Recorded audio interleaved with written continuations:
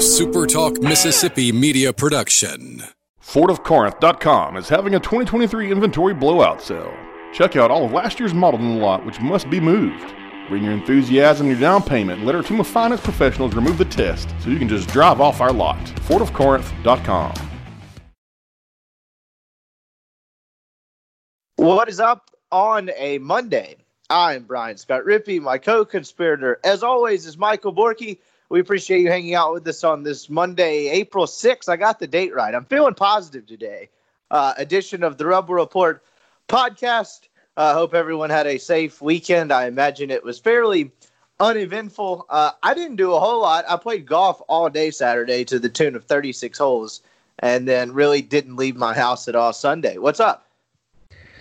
Not a whole lot, man. Just a ton of yard work and a bunch of isolation.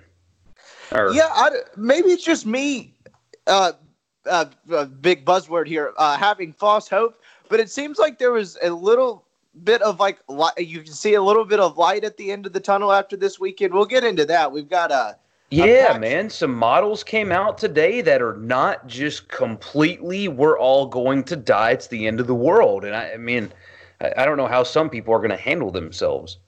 The President of the United States had a conference call that we'll get to with the major sports league commissioners that really didn't offer a ton of specifics, but kind of gave, light into what he and the White House, apolitical statement here, are thinking as far as a timeline for getting things back to normal. I don't know. Could be full of shit. Could be completely accurate. I have no clue.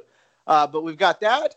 Ole Miss landed a grad transfer. Demencio Vaughn from Rider, a kid that not grew up in Jackson, but played high school basketball in Jackson. We'll get into that. The Korean Baseball League is restarting. The PGA Tour has announced a tentative schedule that looks at a mid-June restart now that the Open has been canceled.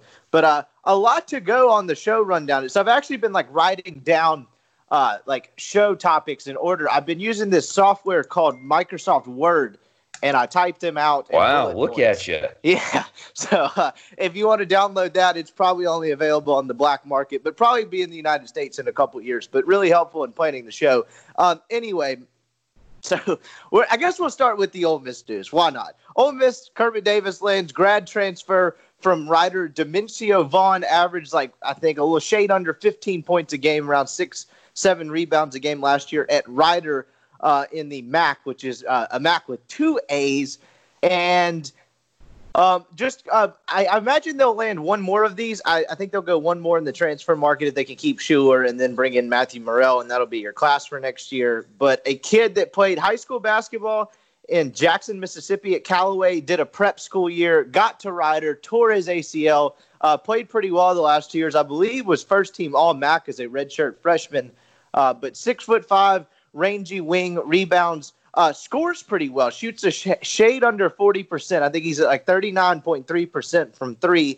I texted a couple people, and one of them I got back was a kind of a Luis Rodriguez comparison in terms of toughness and willing to defend and rebound, but probably, and this may not be completely fair to Luis just because we haven't seen a ton of him, probably a bit better, more polished scorer and shooter, but kind of fits that 6'4" to 6'7", 6'8" kind of wing lanky range that Kermit Davis seems to like, the KJ Buffin, Blake Henson type range where he'd 4 or 5 of those, or 4 of those and a guard out there, but kind of fits that 3-and-D profile that the entire I say 3-and-D. I have no idea if this kid's a 3-and-D kid, but you get what I'm saying. That wing range that's kind of interchangeable, can probably play anywhere from 2 to 4. If I had to guess, that might be a stretch.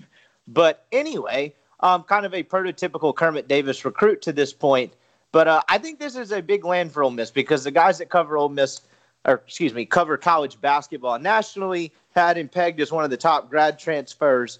But definitely good news for Kermit Davis. I don't really know how you could spin it any other way. For sure. And to be honest with you, the next Rider basketball game I watch will be the first one. So I'm just going to take into consideration what I was able to read about the kid. They're the Bronx, not the Broncos, by the way. Just the Bronx. It sounds like he's not going to be the greatest athlete on the floor, but he's going to be, based on what I read, of course, so I'm taking somebody else's thoughts and making them my own. a guy that team severely missed last year, who will get dirty and fight for difficult rebounds and loose balls and stuff like that. Like, he just kind of plays like a dog. So he won't be the best athlete on the floor, but he will outwork a ton of people, and that team had a serious problem with that last year. Yeah, you probably just hit on what this is. This is another thread in the fabric that Kermit Davis is trying to weave here, in the sense that there were multiple times last season, particularly when the team was hitting probably its worst stretch of play through the year, that late December to mid-January stretch, where Kermit either went out of his way or got asked about how this team doesn't really fit a typical Kermit Davis team in terms of like toughness and how they react to adverse situations.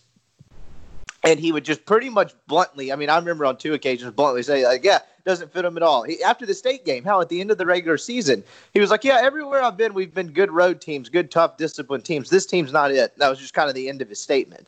So, like, this is when you talk about the toughness and all of that was lacking, and maybe leadership, such a strange word, but like kind of the toughness, alpha male type personality that this team didn't really have. I guess hard nose is the buzzword I'm looking for. This kid seems to solve that, at least from the information I've been able to gather on him so far. Right-handed kid, shoots a pretty good 3-point shot. I had it pulled up a second ago. I would be interested to see how many he actually takes a game. But yeah, I think it's kind of that Luis Rodriguez mold in terms of just toughness and willing to defend and rebound, which they didn't exactly have a bunch of that last year. So no, and they had some size. It's just guys that were seemingly unwilling to do it. So yeah, pretty much. And then I think the absence of Luis Rodriguez hurt this team more than they maybe wanted to lead on or admit when it happened.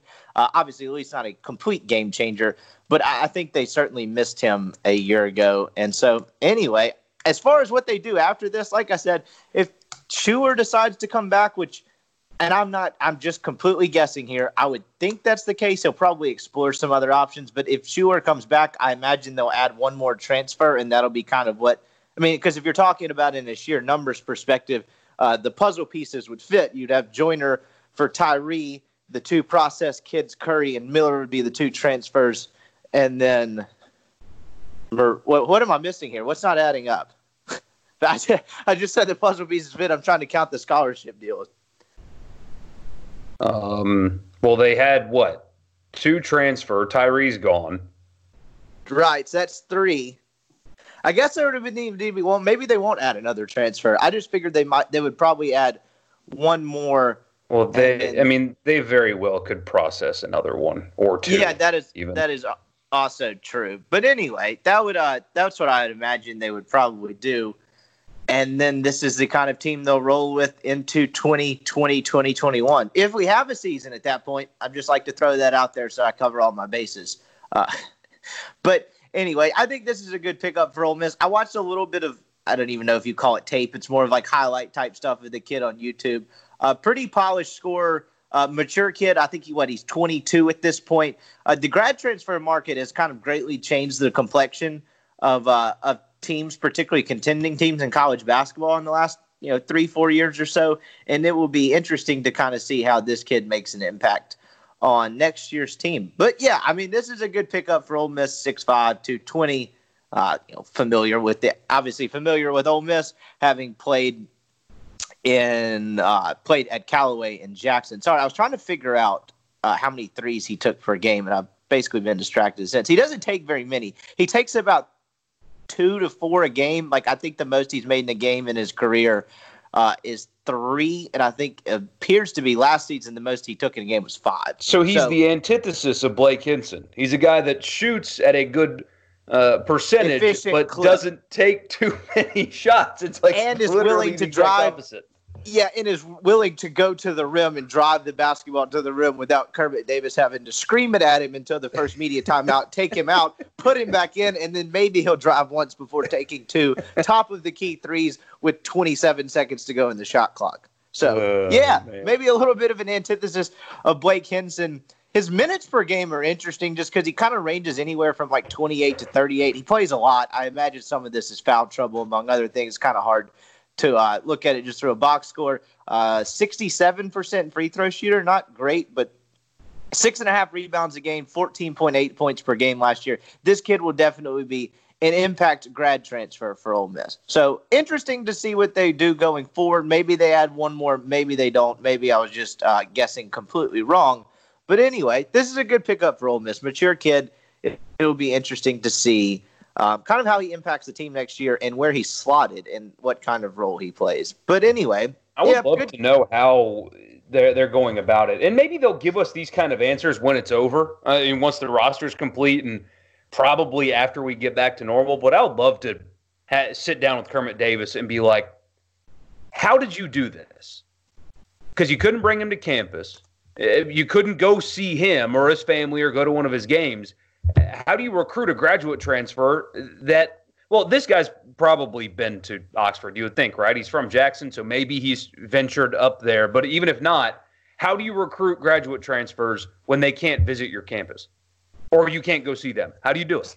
So, and this is just a guess. I haven't talked to anyone about this, but I imagine the grad transfer market in college basketball is a little different because it's a one-to-play-one type of thing most of the time. I guess some guys may have 2 years, but most of the time it's one. So I would think like that's not as important as you're recruiting a kid that's going to be there 2 to 3 years. So at that point, you're just kind of making a basketball decision because grad transfers don't transfer to sit.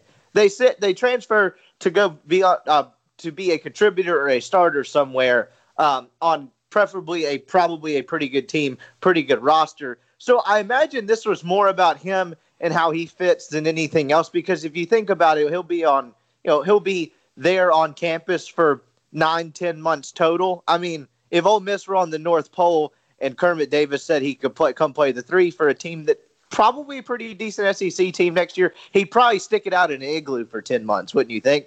I mean, that's a little extreme, but you kind of get my point. I imagine with grad transfers versus high school kids, it's a little easier during this time. But your point is a good one. Like, even though if it's a little easier for a kid like this to be like, hey, come play here for a year, like, what's the communication process? Like, I know I can't talk to you in person. I know you can't come see this, but trust me, come commit here.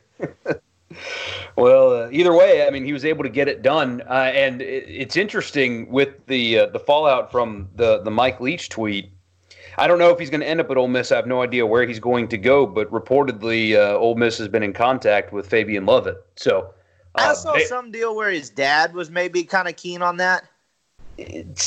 Man, and I saw. Look, I'm not calling his dad a liar. I want that to be known. I find it hard to, like Occam's razor here. His dad was quoted and said that he had never mentioned transfer until the tweet. And maybe that's true, but like, I'm surprised by that. Because that decision struck me as he wasn't happy to begin with. That was the catalyst for why he left, but he was looking for a reason to go. That would be my guess on it as well. Like, I think you're onto something there, but I mean, who knows? What a kind of a strange situation there.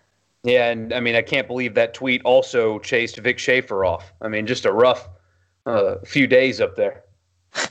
Yeah, it's been quite the news cycle for Haydad over there the last couple of days. You got the Leach tweet, the kid transfers seemingly over, maybe he doesn't transfer over. No one seems to actually know anything, and then you have Vic Schaefer. That was kind of so I was just yesterday I was doing some laundry. And like just sitting around my house, I think Semi-Pro was on the television. And all of a sudden I look up and it's a picture that someone had retweeted onto my timeline. And it's the Texas AD, what's his name, Del Conte? And I guess, yeah. It was like, look who's coming to whatever one. I'm sure some stupid branding hashtag the school has. And then I was looking at the picture and I was like, wait, I don't understand. Who is this guy? Because it didn't say the name or anything. And I looked in the left. I was like, oh, wait a minute. That's State's basketball coach. I was like, that's kind of strange because I figured someone like out of Starkville or whatever would have picked up on it first because you didn't even hear any inkling. So I guess in a global pandemic, it's easier to dart in the dark of the night from one school to another. I guess I don't really know, but it seemed to, and I guess we'll talk to Haydad about this afternoon, but it seemed to just kind of stun everyone. It's kind of like, wait a minute, whoa. But like the idea that most people found out because he's doing the little hook 'em horn sign with the AD, all of a sudden it was strange to me. I thought that was pretty weird. Yeah, and didn't tell Cohen until after that tweet came out. Oh, yikes! Really? Yeah, not the classiest exit from there for sure. I mean, that's how everybody found out, man. Like, and look, college sports is just a business. If he'd have had a couple of losing seasons in a row, they would have chased his ass out of town so fast. So I understand why, like, because you don't owe the fans anything. It was a job, right? But still, for them to find out via Texas's AD tweeting a picture of him holding the hook'em in Austin probably could have gone a different way and absorbed the blow a little bit easier. I don't know. Again, you don't owe anybody anything. It is just your job. If you'd have lost some games, they'd have fired your ass quickly. But there's probably a better way to do that. Also, you're in the middle of a global pandemic where you can't actually talk to your kids in person or go see anyone in person. Although, obviously, with that picture, they were not practicing social distancing. I saw people on Twitter keenly point that out. Thank you for being so profound and noble that taking a picture and not standing 6 feet apart is not social distancing. But yeah, I mean, just like, yes, could have handled it better. Like, maybe is the crazy ass times we're living in probably like does he get a pass for that? I don't know. I don't really care. I haven't put that much thought into it. But yeah, definitely kind of an interesting exit. Just and very random as far as the timing. But anyway, yeah, busy couple of days for Haydad over there. I don't pretend to know what this means for State or Texas or women's basketball as a whole. I don't have any idea. But well, here's what should happen, and this is going to sound terrible, but whatever. The fan base needs to reinvest in men's basketball because if nothing else, you can actually make money on it, and they operate at a loss, even though they're so invested and it's easier for them financially, easier on them than it is, say, Ole Miss, because they actually have people show up to their games, but they still don't make any money on it. Reinvest in men's basketball and actually help your athletic program make profits. That would be my advice, but nobody asked me. Yeah, I would agree with that because that has been one of the stranger dynamics in college, or I would say, I'm not going to say in college sports, in this state so far is the inability for State to kind of consistently support men's basketball while the women, very eagerly supporting the women, and I understand that because like the women are national championship type contenders. Something's going on with my phone here. Try that again. But yeah, it's an interesting dynamic. Will it go back to normal? Like, is this? I guess the long way of saying this is this good news for Ben Howland? You would hope so, and if I were him, I would hope so. Maybe people will realize that. It took a little while, and I understand why people are frustrated, and the product on the court isn't matching the talent, but still, it's like, hey, we're winning games. We made the tournament last year. Please come watch us now. I mean, I imagine it's really hard to support two college basketball teams in the same town. But it's not like Ben Howland's giving you a bad product. And the lack of support that he's gotten is pretty mind-blowing to me. It's probably a little bit sometimes kind of the Andy Kennedy syndrome type of thing to where it's not always the easiest product to watch. That's right. And I think that probably wears on people as well. So anyway, interesting times there. So I wanted to we'll take a break here real quick, but I wanted to get to the PGA Tour schedule announcement. But Jason Sobel, as we were recording this, tweeted that expected joint announcement from the PGA, LPGA, USGA, pretty much every governing golf body on the planet, and Augusta National in about 10 minutes regarding a bunch of concrete dates and still some moving targets as far as the PGA Tour schedule. So maybe I'll wait till. So somebody told them this weekend something, and we'll get into details after you pay the bills, but. Somebody told them something this weekend that makes them confident enough to start planning things, and I don't think it was just the president. I agree. So let's take a break, and then let's get to the Trump meeting with commissioners, and then hopefully by then we'll have whatever the announcement is that Jason Sobel, who's a golf writer at the Action Network, wrote for ESPN for a long time, is talking about. But anyway, I will remind you, podcast brought to you by LB's University Avenue across from Kroger. No better time to support local businesses than during this global pandemic. Greg's got you covered over there. We appreciate him sponsoring the show. He's got steaks, custom cuts. He's still got the Lane Train Keith Carter special 8 and 6 ounce bacon wrapped fillets. He appears to have some brisket. I'm just scrolling through his Twitter feed, and it's making me incredibly hungry. Ribeye sausage, one of the finer delicacies in life. Greg's got you covered. Burgers, whatever you want. Got some ready-made stuff, ready-made ground beef-based stuff if you're looking to feed your family on the go and not have to go home and cook. He's got meatloaf. We had that a couple weekends ago. It was fantastic. But go see him, University Avenue, across from Kroger. Anyway, we had President Donald Trump says NFL season should start on time is the headline I read over the weekend from ESPN. He had a conference call with all the major sports league commissioners on Saturday, which side note here, do we know who all sat in on this call? Because that could solve some basically everybody except for the NCAA. So a commissioner or a leader from every major professional sports league in this country, other than the NCAA for some reason. I was just wondering if he left out like Gary Bettman and we could make fun of hockey for not being considered a major North American sport. I didn't know if there was like a cutoff or something. So this went down to like Major League Soccer and stuff. Yeah, I think I saved the list. I hope I did. Let's see if I did. The gist of this meeting, though, was that while you're looking that up, Trump says he hopes to have fans back in stadiums and arenas by August and September, though it is currently unclear if medical experts find that to be a realistic timeline. Amid the coronavirus pandemic. That's not funny. I shouldn't laugh. It's just the constant contradicting. Anyway, Trump said, I want fans back in the arenas. I think it's whenever we're ready, as soon as we can, obviously, and fans want to be back too. They want to see basketball and baseball and football and hockey. They want to see their sports. They want to go out onto golf courses and breathe nice, clean, beautiful, fresh air. Last sentence applies to me. I'd like to go on a golf course and breathe nice, clean, beautiful, fresh air. So I can't find a specific number, but 13 commissioners were there on the call. So this was everyone. Yep. So yeah, he didn't really give an exact date. It seems like the gist of this that he said that he expects the NFL to start on time. He thinks that you can have fans in the stands in August.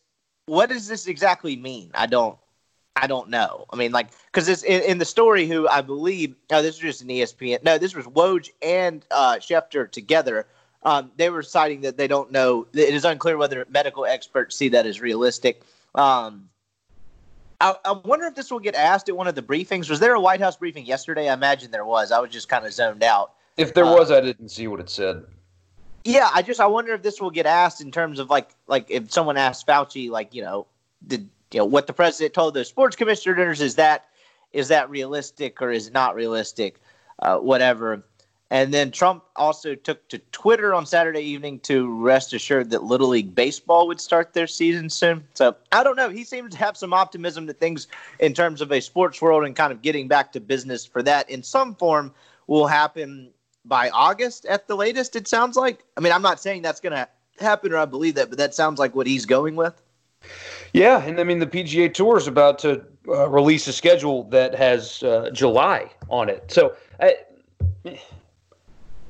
I would like to know, and I guess Schefter and Woj couldn't get it out of anybody, if that information, that timeline, was presented by somebody other than the president. Not that, I don't mean to get political here, but not that he was being dishonest here, but he's got a history of sensationalizing things. But if the PGA Tour is setting a schedule, that tells me that there's more than just, hey, guys, I hope you start in August, where somebody somewhere said, here are the trends, here are the charts, here's what's happening. By then, you should be good to go. And for whatever it's worth, the original data and charts and stuff are changing dramatically in a good way.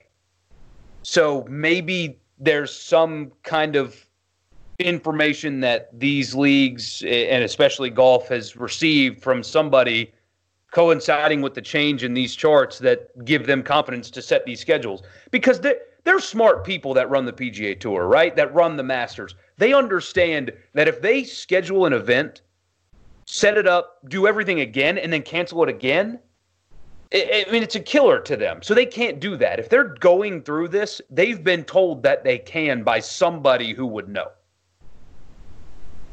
I would agree with that. Like, this isn't just coming out of thin air.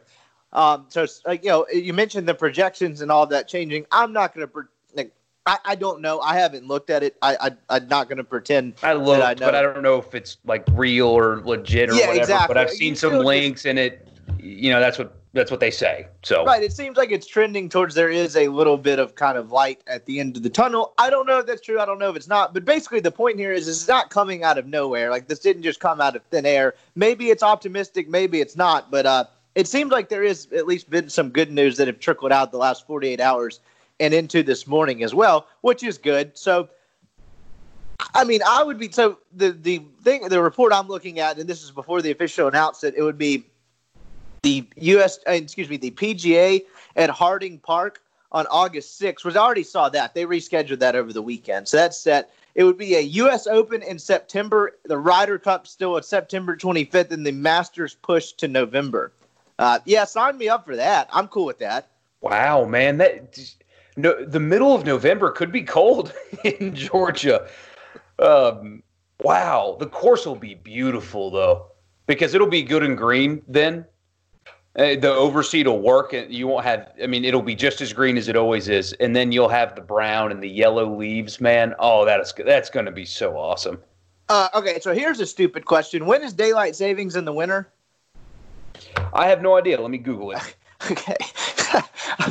I thought that was something I was November 3rd. Wow. So they're going to have to play early tees. But does that mean we buy that?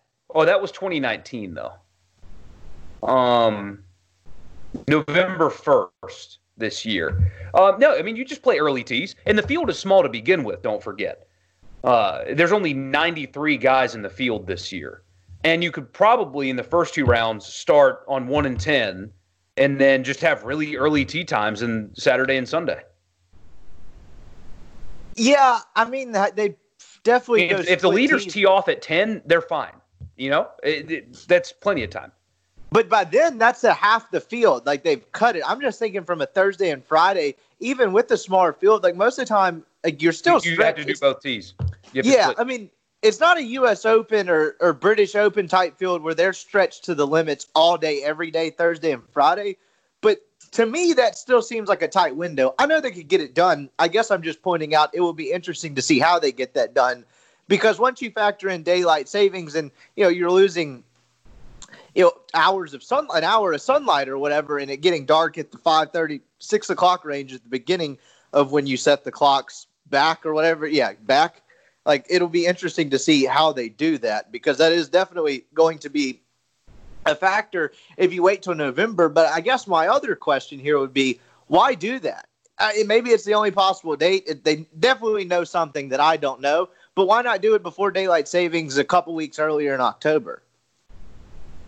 I have no idea. I really don't. Maybe it's a course thing. Maybe I don't know how overseeding works. I'm not a greenskeeper, but as far as I understand it, like the earlier in the fall, the less likely the course would look completely the way they want it to. And so putting it then would be easier for them to make the course look pristine. And maybe that's not even a factor, but that is what I understand to be true, but maybe it's wrong. Wow, Masters November 12th through 15th. Yeah. Man, how cool is that going to be, though? Honestly, how awesome! And I guess your job is different than mine. Saturday is the extra day you work. Sunday is the extra day I work. But having football on one TV and the Masters on the other, that's a dream. U.S. Open September 15th through 14th through 20th. Interesting. And so complete non sequitur, but something that we were talking about earlier. So this is from the Greenville News in South Carolina, like the newspaper there, owned by Gannett. Their headline just now, new data predicts South Carolina's peak on April 24th. And the lines they're showing are significantly lower than the original data projection. Well, that seems like good news. Yeah. So, I mean, I was talking to my wife this morning, and maybe it's happening this way because the social distancing stuff's actually working, you know? I mean, it's not like this just randomly was like, hey, we're going to stop infecting you now. Like, maybe the stuff we're doing is actually working, and the previous models were based on our current situation and our current, I guess, human trends on how we were interacting with each other. And now that everything's shutting down, we're actually seeing some forward movement. I don't know, but either way, that's the headline in an official newspaper. So for whatever it's worth to you. Yeah, I mean, stay at home, assholes. I want this golf schedule to work out. So let's keep doing what we're doing. But anyway, this would be sweet. Like, I mean, I would be down. You know, one of my favorite things as a kid was like tailgating there was nothing cooler to me. I don't know why. I found this incredibly appeasing. But like early mid-September, if you're like out watching football or tailgating for a football game or whatever you're doing outside in September in the South, having that while you're tailgating, then being able to flip over to, most of the time it was the FedEx Cup playoffs or the Ryder Cup or something like that, and having some like fall-ish golf. Something about that is appeasing to me. And now you're going to have not one, but two major championships in a 2-month period, if this is able to work during that time. Obviously, I would like to have the normal sports calendar. Like please put me back, put me back to normal after this. But as a one-time, one-off deal, sign me up. I'm completely cool with this. Masters has only not finished in April one other time, and that was 1934. Wow. And that was the last week of March. 1934. I wonder why it was that. I wonder what was the reason behind it not having it back then was. Know. It's earlier, which it makes it even weirder. Yeah. So that's interesting. That's a pretty wild news nugget there from the PGA Tour, or I guess golf just in general. It's not just the PGA Tour. A lot of USGA, a lot of governing bodies here. But that's at least giving people that gives me some hope that, you know, maybe this isn't, I'm not going to say this isn't going to be so bad. This isn't going to last forever, because I felt like I'd almost brainwashed myself into believing this indeed was going to last forever here in the last couple of weeks. I mean, this statement from the chairman of Augusta National: we've identified November 9th through 15th as the intended dates to host the 2020 Masters. We hope the anticipation of staging the tournament brings a moment of joy to the Augusta community and those who love the game. So yeah, man, that's official as you can get right there. Hell yeah, it does. What's that guy's name? Fred? Is that right? Ridley's his last name. I know that. Let's see. They're using the appropriate, Fred Ridley. Yeah, that's what I thought. Appreciate that, Fred. So yeah, I'm pretty pumped about this. And what sucks, like, I'm not complaining here though. What stinks about that is like I guess next year it would go back to April, right? Like from us, from a show they perspective, would reset next year no matter what. I'm not complaining by any means, because after we get done, you know, ranking where we are going to go when this is back to normal and all of that on the airwaves, I'm cool with anything. But what's going to kind of stink is it's going to be hard to adequately cover all this stuff at one time. I mean, I'm up for the challenge. I'm not complaining, but this is going to be almost like information overload in terms of the radio show in the fall, is it not? Then explain this to me. That's a really good point, because you saw it with iHeart, you saw it with Intercom, specifically the radio business, and it's big corporate radio, so you know they're not being run particularly well. But you see newspapers and media companies, Sports Illustrated, all these people are firing employees. Like Gannett is issuing furloughs, and furloughs suck because it means you have a job, but you don't get paid for it. They literally tell you not to do your job. Like, that's weird, but at least you know when this ends, your job is still there. So why are all these, Intercom in particular, firing a bunch of people when in a few months you will need more sports personalities than ever before? So why are you firing them? If you can't afford to pay them, furlough them. It sucks, but at least you can bring them back when things get normal. What are you going to do when everything comes back? Are you going to not adequately cover it and have a bad product? Or Or are you going to try to go through the hiring process again? That doesn't make sense to me.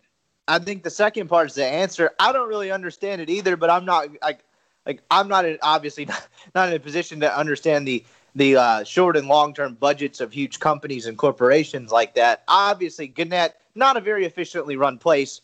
I don't know a ton about Intercom, but yeah, I mean, I agree. Intercom but is Gannett for radio.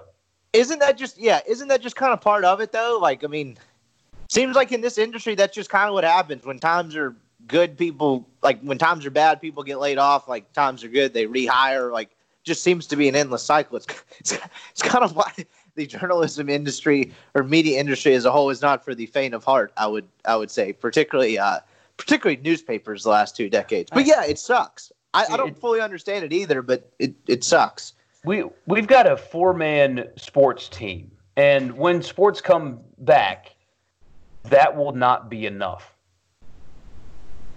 And we're in Mississippi. Yeah, I think they should hire someone else to cover Ole Miss, and I'll handle the golf in the fall. Well, I wonder what this means for the Sanderson Farm. Because if the Sanderson Farm gets to keep their date, the field's going to be awesome. Because you're going to have guys that are going to want to play in these majors and stay sharp, right? Or am I overthinking that? No, you're not wrong per se. Or no, definitely dudes that want to stay sharp. They're not getting like Tiger or anything, but... No, but in terms of... Well, they might get... I mean, in terms of the tune-up in like a month out, you're right. There'll be more guys more inclined to play. I mean, you're definitely right about that. I think there will be more guys, top players, inclined to play in the month leading up to the Masters because a lot of these guys, particularly the ones that can pick their schedules, like that's kind of how they prepare for majors. They do it 2-3 weeks out. They play a course they like, of course, something like, I mean, I'm trying to think of I think it's the Houston Open and 1 or 2 others in the weeks leading up to the Masters. And they get a lot of quality guys because they're trying to tune up for the Masters. But I was just going to say on the other end of that, the money for like the winning and the perks that come with winning the Sanderson Farms would be to the next Masters though. Not this November one. It would be the April one or whatever it is when we get back to normal. But yes, as far as dudes wanting to play and tune up, I think that's certainly a possibility. And the field was good last year. Better than it's been. So if you can just add a few more name guys on top of that. It was the best ever. I mean, last year was the first time it was a standalone event. You got a Masters exemptions and a full-fledged allotment of FedEx Cup points. I mean, it was the biggest the tournament's ever been. Like last year was. I hope it's not the peak. I hope it keeps getting bigger and better. But last year, to that point, was the peak of the Sanderson. Like that's the biggest the tournament's ever been. Yeah. So, good news for them. Yeah, very good news. I appreciate, even if this doesn't happen. I mean, that's the thing here. That's what I can't quite figure out. I talked about it a lot yesterday. Is even if this doesn't happen, what is wrong with hoping that it does and talking about Augusta in the fall would be really cool. Like, yes, it's a one-off, but that's exciting as hell to get to see the Masters in the fall. It's just unique, something that nobody's ever done before until now. I mean, how cool would that be? That doesn't mean you don't understand that it's not like that it's possible that it doesn't happen. That doesn't mean that you are being an idiot. I mean, we've said it a few times on this podcast before. For some reason, optimism and positive energy has turned into exclusively stupid. And if you're miserable and negative, you're the smart one, you're the enlightened and educated one, and there's no in between. Like, why is it impossible for me to say, I understand that it's possible we don't get football this fall, that we don't get anything? I understand that. Also, seeing some of these charts is exciting. I know we've got really smart people working on this, like Bill Gates is funding 7 factories that are working on vaccines right now. And I'm optimistic that we get sports back, and I'm looking forward to the day that we do. Why can all those things not be held by the same person? It's just mind-blowing. I think all of this is just making us all go crazy. Because, I mean, even me, just a normal average Joe, like sitting in my house this whole time has just made me feel like this stuff is never going to end. And it's only been like 3 weeks. So I feel like that just has people inclined to be like, we're never leaving our houses again. This is awful. Because at a certain point, like as much as like sports and everything drives like, I mean, economy, whatever you want to call it, the sports is a huge part of American culture. Like, at a certain point, there's going to be enough people that get fed up with sitting in their houses for the last 3 months and be like, all right, let's figure out a way to start this back up. Like, that's what I always figured would be the case, obviously, barring some sort of just complete public, like not completely flying in the face of public health, obviously, but you kind of get what I'm saying. I don't know. I think at certain points, this stuff is just bogged down people so much that I think it's just kind of easy for the negativity to kind of seep through. But I've kind of been the same way the whole time. I'm like, hell, I don't know. Could we not have a football season? Sure, I guess that's a possibility. Could this all be fine by July? Sure, I guess. I'm just kind of held my hand up and been like, I don't know. I'm just hoping for the best as opposed to the worst. Yeah, same here. And there's nothing wrong with that. It doesn't make you stupid. It just makes you not miserable in your own miserable life. But anyway. And that's also another thing. It's kind of the same attitude I have on like politics or whatever. I'm like trying to watch the news in doses and at least stay informed on what's happening in terms of like infection rate, the curve and all that stuff. But like, but even if I do kind of have a formulated opinion on what this is, how bad it is, and what's it going to be, what does me putting it out on Twitter do? Like that, I've never seen a Facebook post that's changed anyone's political opinions. To be like, Gary from high school, thank you. I'll definitely keep that in mind when I'm at the ballot box. Like, I don't understand having to share your opinions about that and like how, like, what does that accomplish? That's like, no one wants to hear what I have to say, like to think on the coronavirus. Literally no one. I imagine people listening to this podcast right now might be pressing the skip button. Like, who gives a shit? You know what I'm saying? Like, people sharing their opinions on a global pandemic without having some sort of medical degree. Like, you're all full of crap. I don't want to hear it from any of you. Yeah, true. But we are in the opinion business, you know. Yeah, I get that. But, like, can I save that for, for example, Skip Bayless? Fire tweet today. I can't believe I'm missing first take while recording this. Who would win in a horse game, Jordan or LeBron? I would rather opine on that than actual stuff that matters in terms of people's health. Which, by the way, all-timer from Skip Bayless. Next, I'm going to have to go back and catch that segment. Next on Undisputed, this would be an all-timer. Who would win a game of horse, Jordan or LeBron? I bet this was fantastic television. Man, I can't figure out who watches that shit. I understand that there is a market for hot take guy. I understand more intimately. There's more than a market. They're the ones making all the money in our industry. As crappy as it is. Yeah, like I have an intimate knowledge of what some people in this business are looking for in their personalities, and it's not genuine. It's just whatever will get people pissed off the most. And I think it's garbage. So when you see who's watching Undisputed, their ratings numbers aren't good, by the way. They get like 100,000 people watching, and I imagine half of that is from sport clips. But they still make so much money. So you would think that maybe that's what I need to do to get by, but then also there's like Dan Patrick and Rich Eisen out there. So maybe there's still a market for normal sports media. They're just not yelling at each other on ESPN every day. Yeah, I mean, I think it's in the same vein as like how reality TV sells. Like, it's like, this is crappy television, but I can't take my eyes off of it. It's kind of type of thing. Because whenever Skip Bayless scream at each other about who would win in a game of horse between Jordan and LeBron, who wants to hear that? I'm not turning it on, but like I will admit, if I'm ever at a public place and they have those things on, like, like a haircut place or like a tire shop or something, and they've got like the sports thing on, it does entertain me because it's just so laughably ridiculous. I mean, you've got Skip Bayless, who's like 67 years old, wearing a gold chain with his name on it and some kind of shoes that were definitely made after he was 50 years old, like arguing with Shannon Sharpe about whether the Cowboys should pay Dak or not. I mean, the whole thing, it's just like a circus. It's I guess it's fascinating in its own way, but yeah, I don't get it either. But I'm going to look at, by the way, just content on the fly here, the college football games Masters weekend. So we don't have the NFL yet. That schedule will come out here in a couple weeks. What week do you think that is? 12? No. For college it'd football? be week 11. All right. Week 11 college football games. Thursday, nothing good on Thursday night. East Carolina at Cincinnati, no thanks. Friday, Arizona. Well, that's Friday night, so it doesn't matter. Your Saturday slate. Clemson plays the Citadel. Is this the November bye weeks? UT Martin at Alabama. Damn it, that's exactly what this is. Maybe that's why they. No, that's not why they. Ole Miss at Arkansas. UMass at Auburn. You have Missouri, Florida, Tennessee, Georgia, Mississippi State, Kentucky, South Carolina, LSU. So this is a pretty decent weekend. Yeah, I guess it's not. The way you led me down initially with the Citadel and UMass, I thought it was that SEC bye thing with Alabama playing UT Martin. But yeah, particularly those last three games: State, Kentucky, Tennessee, Georgia, and Missouri, Florida. Missouri, Florida, and South Carolina, LSU. Those are four good, solid football games that weekend.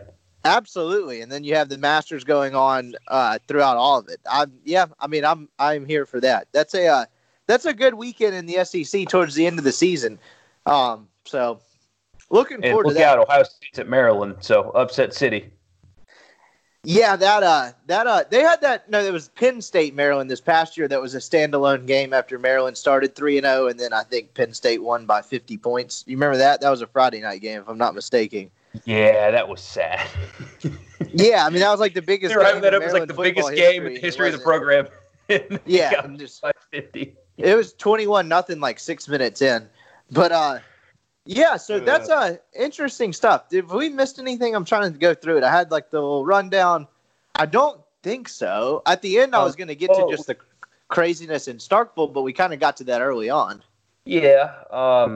Just the conference call with the president and the commissioners. I know a lot of people made fun of it, and man, I am. A lot of this is bothering me. Maybe I should be hot take guy because I can really get angry at some of these things. The people that were mocking and using why Donald Trump talking to sports leagues, he just doesn't get it. He's not taking the coronavirus seriously. This is ridiculous. It's like, do you people understand what college and professional sports do economically to the whole country?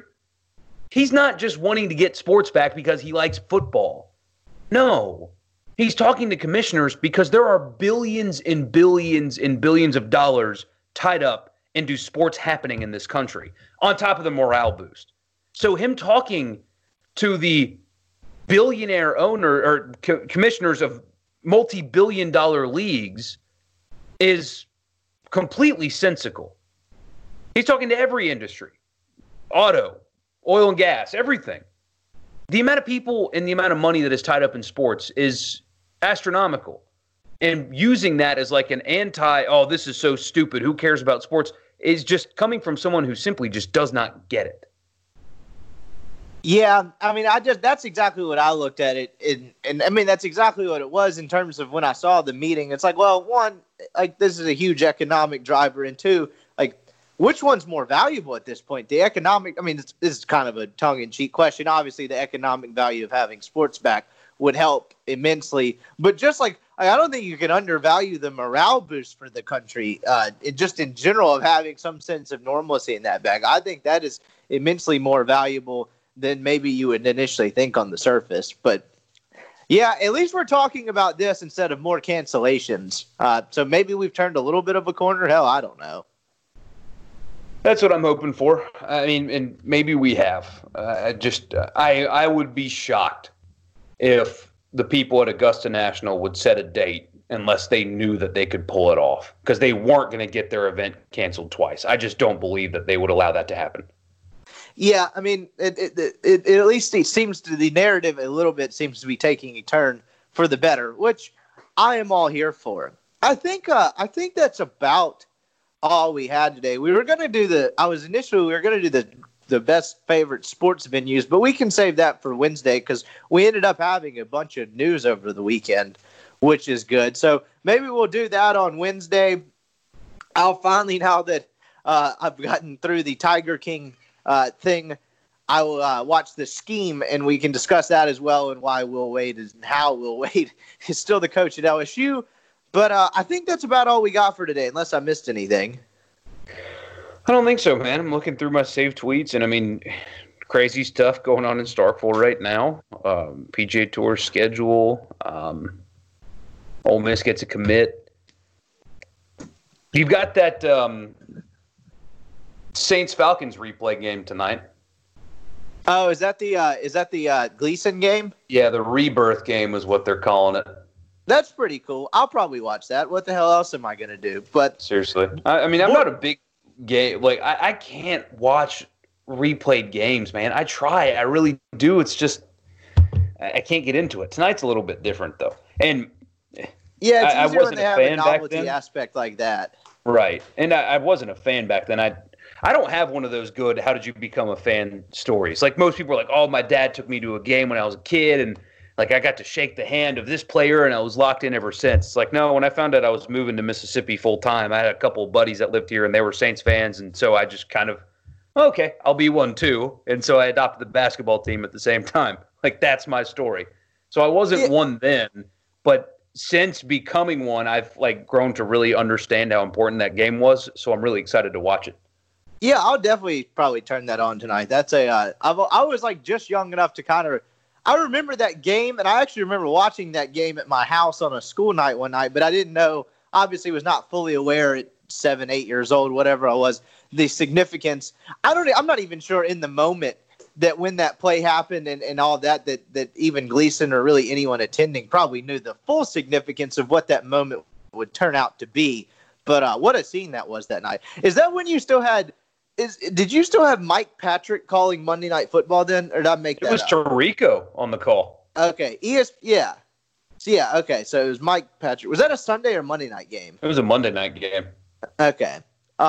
So, yeah, we got that on tonight. Borky and I will be on the radio, 3 to 6, Sports Talk Mississippi. We'll have plenty to discuss from the weekend. Thankfully, a bunch of news out of Starkville. Probably get into a bunch of this scheduling and maybe light at the end of the tunnel seems to be the phrase. I think the president has tweeted that in all caps a couple of times. So that's the phrase we'll go with as well in terms of the number shifting and us maybe kind of seeing at least a vague blueprint of what the sports calendar may look like this fall and when we may get some sports back. But anyway, I'll remind you one more time, go see Greg, University Avenue across from Kroger. Oh, allergy season. I just sneezed. LB's Meat Market. It's no better time to support local businesses. Go see Greg. He'll hook you up. We've had so many good weather days in a row around here in Oxford. I grilled Saturday night from some stuff we already had in the freezer. It's perfect grilling weather. Go see him. He'll help you out. He's got the Lane Train special, Keith Carter special. If you're trying to feed your family quickly on your way home from work, he's got some ready-made meals that are easy to heat up, and they are fantastic. I had the meatloaf the other weekend. I would definitely recommend that. He's got sausages, all kinds of stuff, grill packs. Go see Greg, University Avenue across from Kroger. Borky and I will be back at it on Wednesday. If you're listening to this and want to send us your favorite sports venues, Borky and I will make a list of, 4 or 5, something like that we've been to that we like, and just see where it goes from there. But, Borky, I'll catch you this afternoon. All right, man. A SuperTalk Mississippi media production.